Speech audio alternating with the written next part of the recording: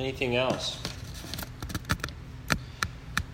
Tonight I wanted to speak on this theme of walking the line. So the difference between discernment and judgment is such a fundamental part of mindfulness practice, is the discerning factor of the mind, of the skill or the power of observation. So it's one of the really quite amazing capacities of our mind, is that we can actually observe our own thoughts, and we can observe the directness of our experience. And so I want to start by talking about this sutta that's very popular discourse in the Buddha's teaching, called the Kalama Sutta.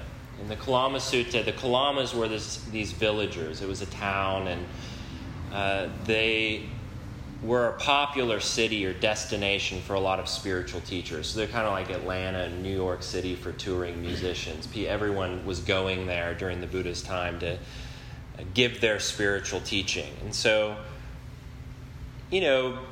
people would come and people would go, and they'd say, hey, this is the direct path to awakening. This is how you transcend yourself. And this is, all of these different spiritual teachers would visit the town that the Kalamas lived in. And by the time the Buddha got there, the Kalamas were a little bit exhausted by it all. And they said, we're a little bit concerned because every week we have a new spiritual teacher saying, hey, this is the doctrine, this is the good stuff, I promise, that if you just follow what I say, then you'll be fully awakened. And they basically asked him, why should we trust you? And it's a famous sutta, and I want to read his response. He said, don't go by oral tradition or by the lineage of a teaching.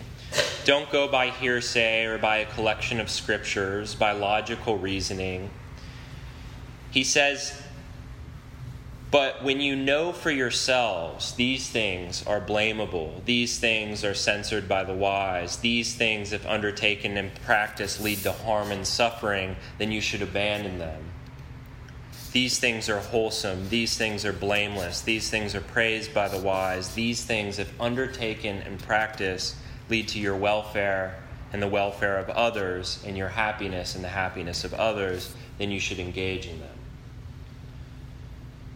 And so this is quite telling of the Buddha's whole method of teaching and his whole encouragement of what we're trying to do here. And really in two things stick out to me in this teaching. The first is it gives us some insight into what the Buddha was trying to teach. And this is that his primary interest is what causes human suffering and what leads to the end of human suffering. Stress, disease, whatever words we want to put in there, what leads to that and what leads to the end of that? That's the primary aim. And this is when he says, these things, if undertaken in practice, lead to harm and suffering, or these things, when undertaken in practice, lead to welfare and happiness.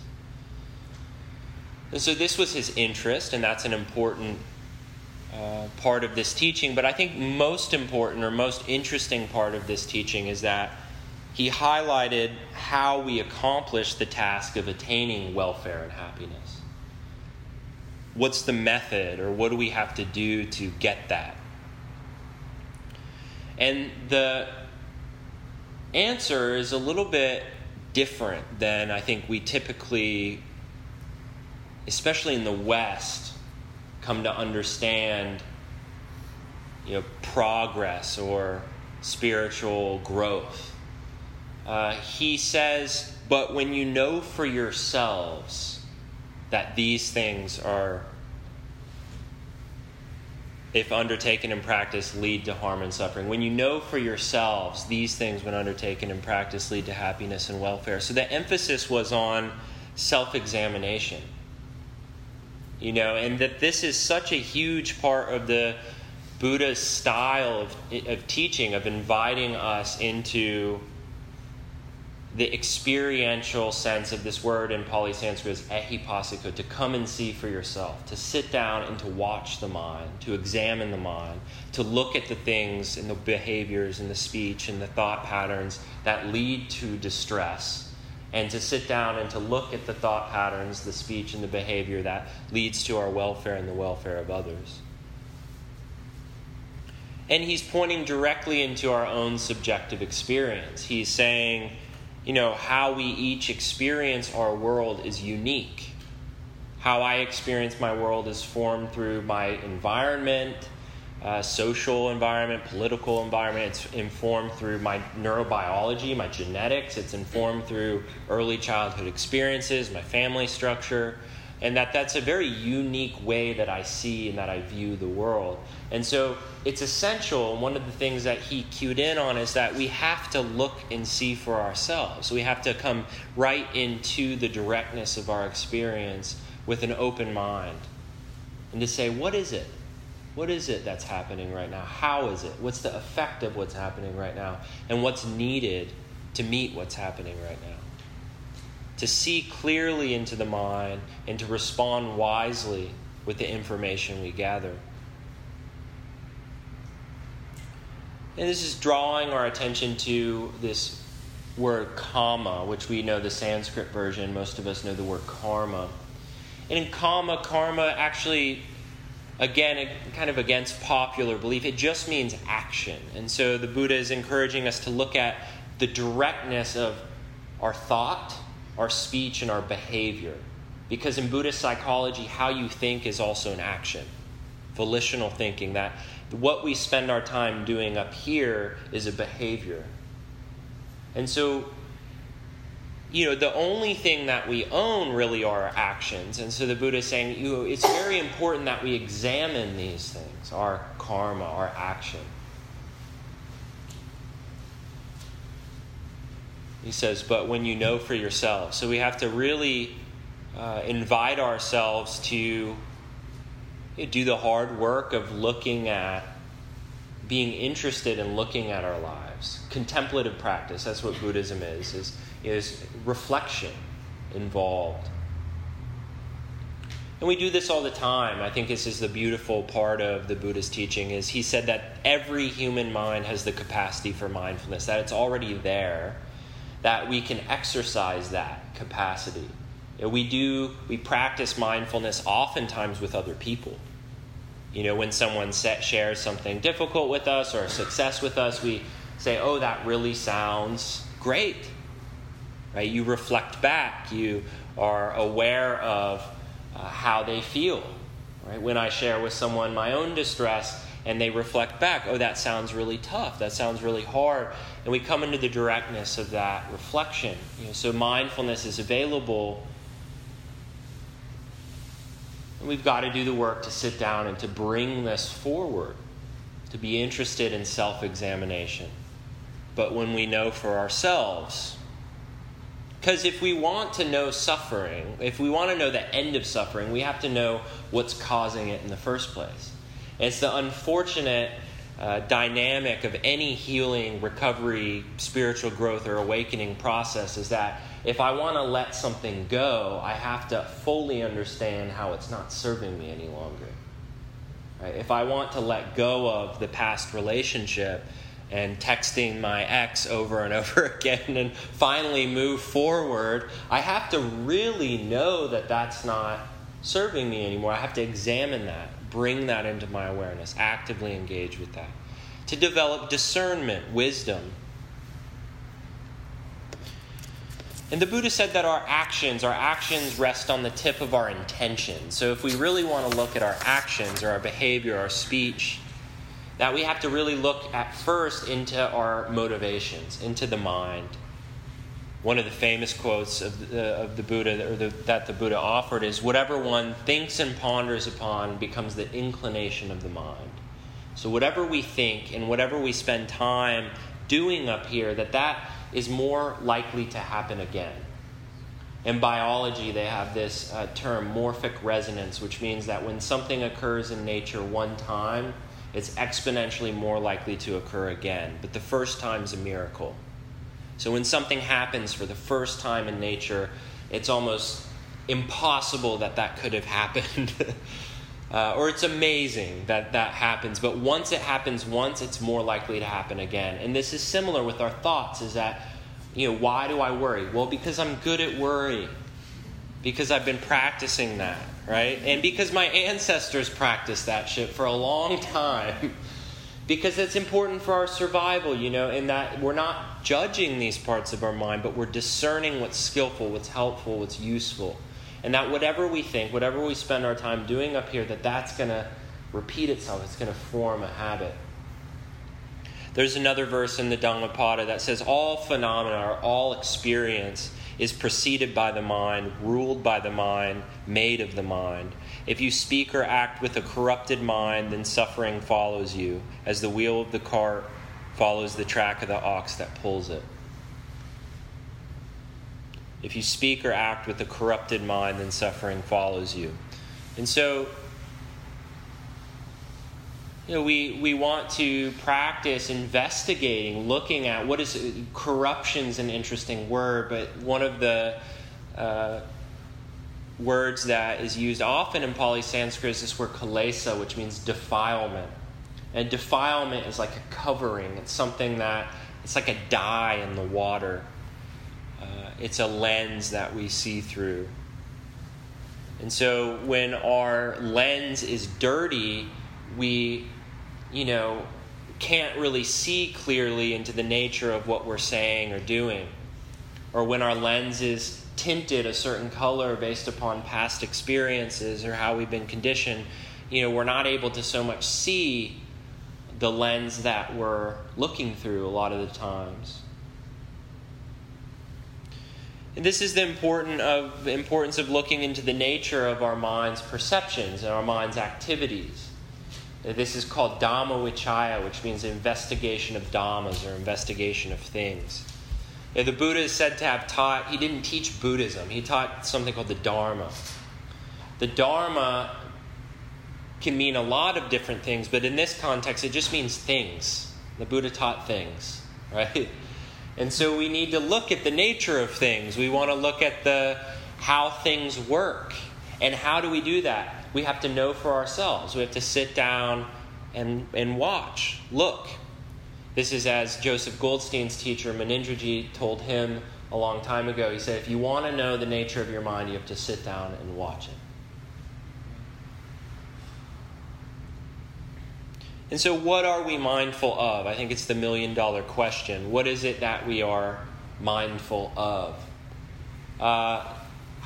To some extent, we're mindful of what states of mind, if we're looking at our thoughts, because this is such an important part, or the mind itself is such an important part of how we find ourselves in distress. If we're interested in looking in mindfulness of the mind and looking into the mind, what we're interested in is what states of mind are useful, skillful, helpful, wholesome, and what states of mind are unskillful, unwholesome, unhelpful, unhealthy.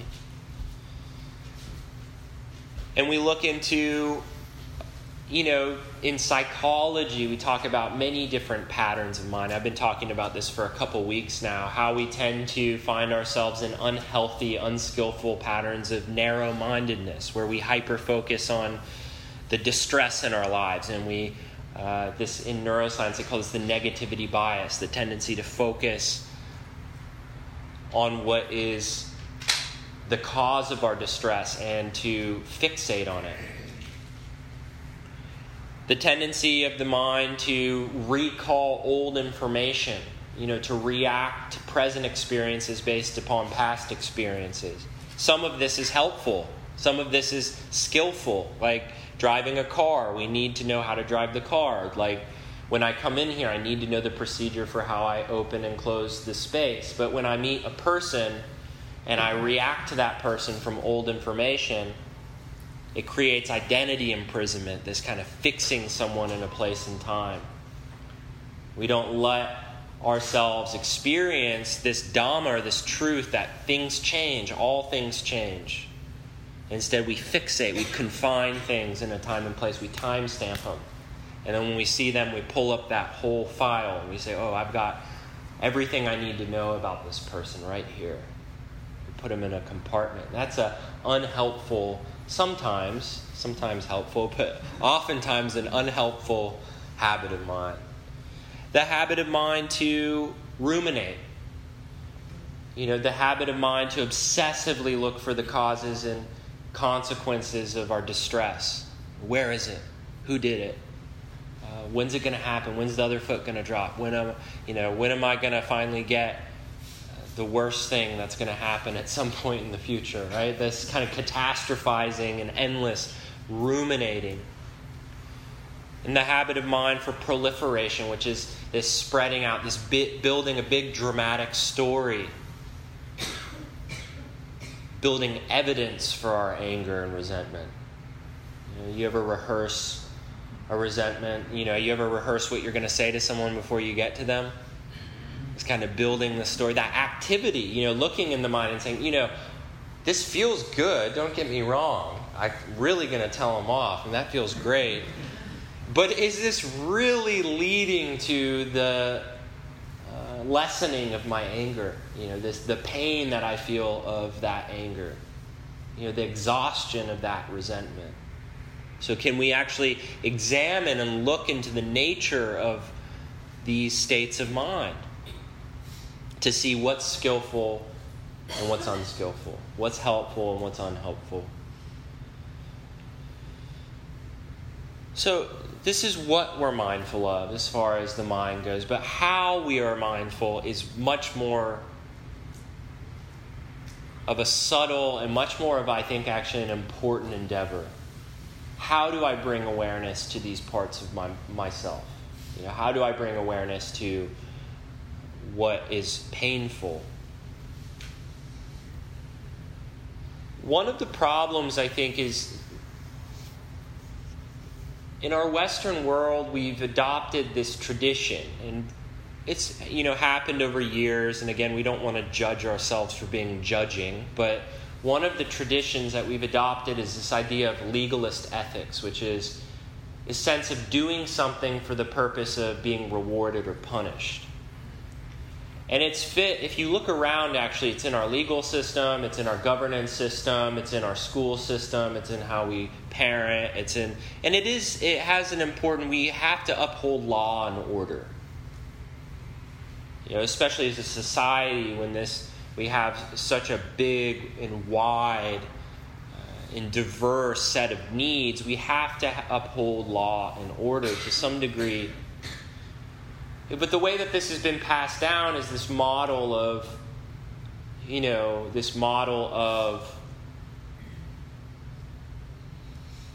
right and wrong, good and bad. One of a psychologist named Kohlberg talks about this. He calls this post-conventional morality, which is the sense of we do things because we're either going to be rewarded or punished, which is an important aspect of morality. But there's this other piece he calls post-conventional morality, which is that we want to act ethically because acting ethically and in our integrity leads to our well-being. Not because we'll be punished or because it's good or right or wrong or good or bad, but because when we are actually interested in awakening, that awakening is the inevitable fruit of that being at the forefront of our attention. That when we focus on what is virtuous, what is healthy, what is helpful, that those take root. And so we have this kind of divine judgment. And it's one of the things that finds its way into mindfulness practice. Is this, when we become aware that the mind is wandering, the first often inclination is that's bad. That we're doing it wrong, or that's getting in the way of some other meditation that's supposed to be happening right now. And instead, ironically, the Buddha is encouraging us to look at how we feel that that's getting in the way of what should be happening right now. That the judgment itself is causing the suffering. That if we can be friendly and kind to the mind And we can keep an eye on it. I refer to mindfulness a lot like babysitting, right? You can keep watch on the mind, and you can be caring and nurturing of the mind, and you can be a little bit encouraging and disciplinary with the mind at times, setting strong boundaries with the mind, but in a gentle, nurturing way. How do we relate to these habits of mind? When I see that I am caught up in a resentment, do I add judgment on top? When I see that I am activated and emotionally full of fear and worry, do I add more judgment on top? Other ways that judgment finds its way into the practice is what I call record keeping, which is this sense of, last time I meditated it was this way, and this time I meditated it's not quite like it was last time, so I must be doing it wrong. Or we record keep for other people too, right? Well, you said this, and that goes, one tally goes in your box against you. This type of judgment of comparison or record keeping, of measuring.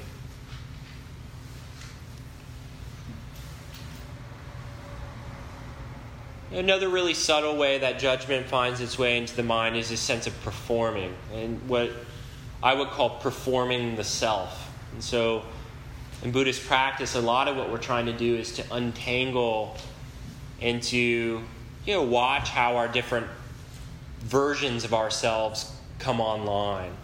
We start to look at how we act in different roles. How I have a family self, how I have a teacher self, how I have a financial self, I have a sexual self, I have a friendship self. And so one of the ways that judgment comes in is we oftentimes perform or feel like, in AA they call it the actor on the stage, right? This sense of needing to, actually I feel like I'm being judged, and so I react from that projection. Does that make sense? So I'm acting out what I think you want, or I'm acting out what I think I want. And this is very subtle, and we can start to really come into this type of, examining even these subtle sense of performance. And again, watching that we don't judge the judgment. That when we're performing, to simply know, a little bit of performance is happening here. What's underneath? A little bit of insecurity or fear. Okay, that's here too. Can I open to that?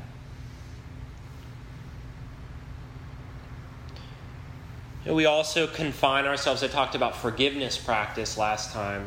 And one way that we judge is we confine ourselves, like I was talking about earlier, with fixation to our past. And we confine others to past. Jonathan Foyer writes, "Sometimes I can hear my bones straining under the weight of all the lives that I'm not living." How do we beat up on ourselves? All of the things that I should be doing and could be doing, or I wish I would have done. The regrets. How subtle this part of ourselves, this part of the mind is, and how much of a constant visitor. How much my mind tells me that I should be doing something else, or I should be in some other job, or with some other person, or in some other geographic location. And it's almost like Ajahn Chah says that we suffer in one place, so we go somewhere else. And then when we suffer there, we run back again. He said suffering follows us. And he says if you don't know suffering, if you don't get to know it, then you can't know the cause of it. If you don't know the cause of it, then you can't know its release. He's running around in judgment, all of the ways that, as he says that, all of the lives that we're not living, and the strain of that. So the invitation of mindfulness is to open to investigate the mind, and how do we find judgment in all of these forms coming into that investigative practice? Now, how do I look into the direct experience, into my mind, into my heart, and the emotional sense of my body, and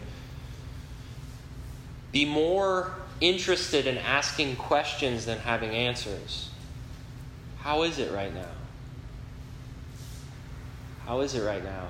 So, stop having mindfulness be another way to attain some type of intellectual or conceptual knowledge that's going to finally do it for us. And that if I can just figure it out, write it all down, and stuff it all in. And I say this because if you know me, I'm this type of person. I'm the 6-page of note type of person.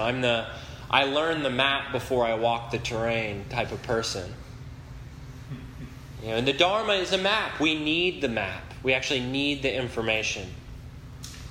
We need the structure. We need the form of the Dharma. We need the support of the Dharma. Because this helps us to discern. When you look at the map, you say, oh shit, I'm not supposed to be here. And I see that because it's right here on the map. But if we just get so attached to the map, it creates this judgment. It creates this sense of we lose the terrain. We're not walking the path. We have the map so much blinding us in our eyes that we're not even actually able to see the beauty of what we're doing. And so what I'm trying in my practice these days is, 70% terrain, 30% map. Get a little bit lost, make a little bit of mistakes, let myself off the hook, give myself a break.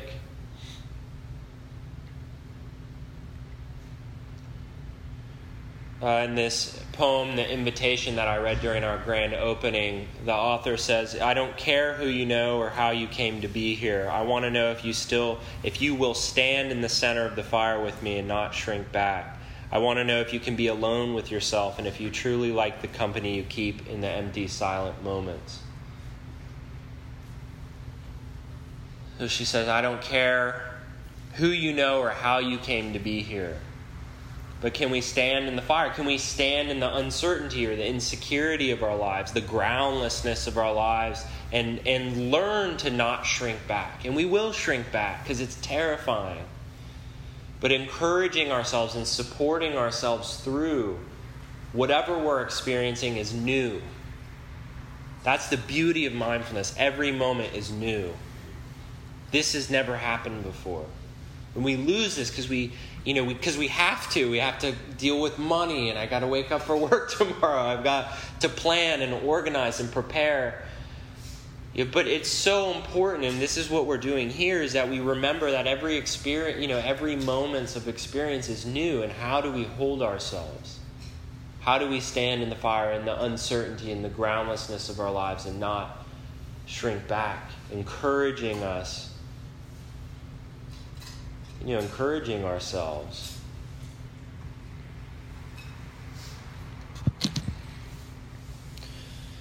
And so I want to read this.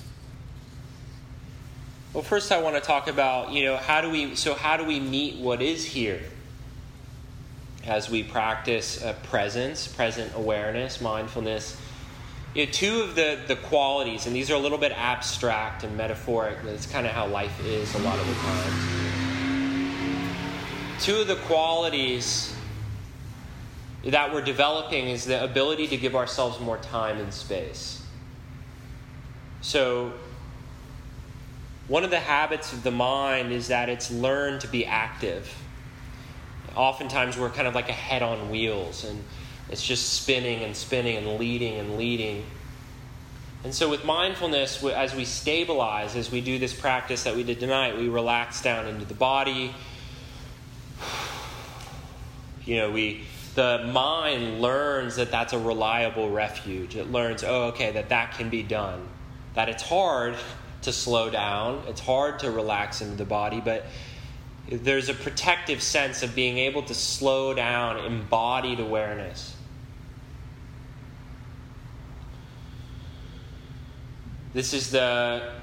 we could say this is the quality of patience, being patient with ourselves.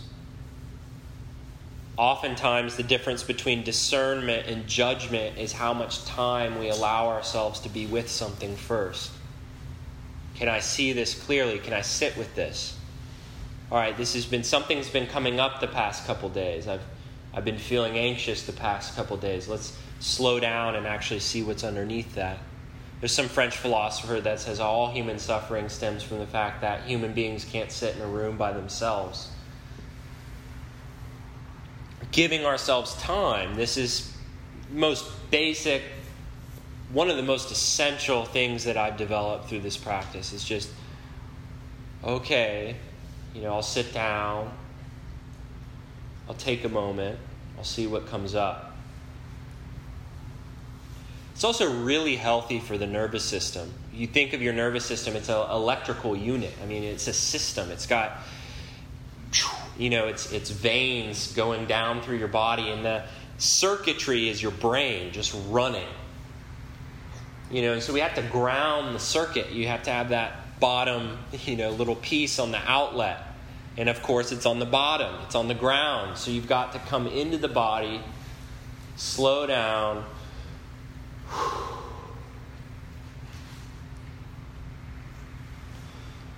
Giving ourselves enough time and giving ourselves enough space. This is also a little bit abstract, but a very essential skill of mindfulness is timeliness. Meaning, instead of going and sitting on the cushion when I'm hyperventilating or anxious, practicing mindfulness, maybe I'll go for a walk. You get outside, open up a little bit. Giving ourselves the space to the container to hold what we're feeling. Oftentimes we develop space through other people. People give us space, and people definitely take space from us. But when you process with people, when someone's a good listener, you have actually a container. You open up a kind of a dynamic where you can offer out what you need to, and that person will hold it for you. And there's something really beautiful about holding space for someone, right?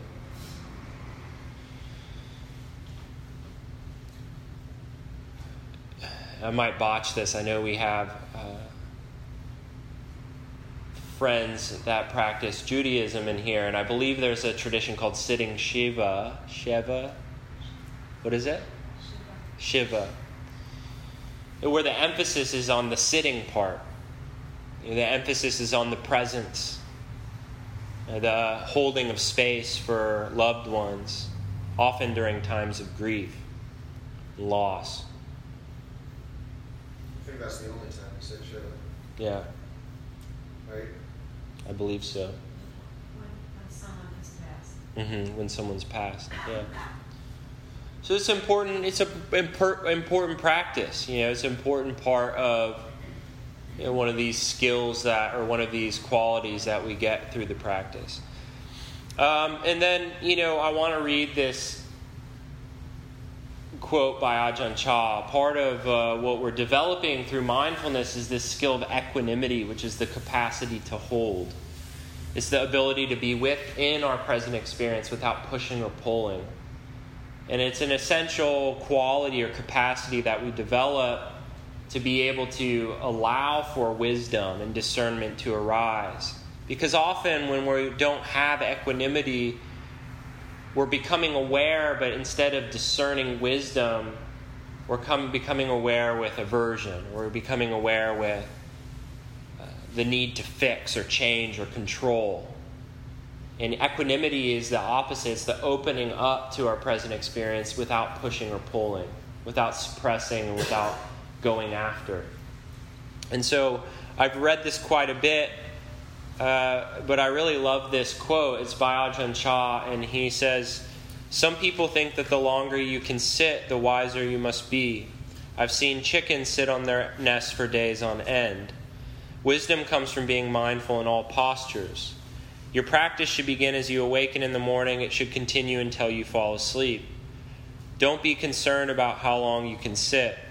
What is important is only that you keep watchful whether you are working or sitting or going to the bathroom. He says, each person has his or her own natural pace. So too, your practice will not all be identical. Don't think or worry about this. Try to be mindful and let things take their natural course. Then your mind will become quieter and quieter in any surroundings. It will become still like a clear forest pool. Then all kinds of wonderful and rare animals will come to drink at the pool. You will see clearly the nature of all things in the world. You will see many wonderful and strange things come and go. But if you don't react, problems will arise and you will see through them immediately. This is the happiness of the Buddha.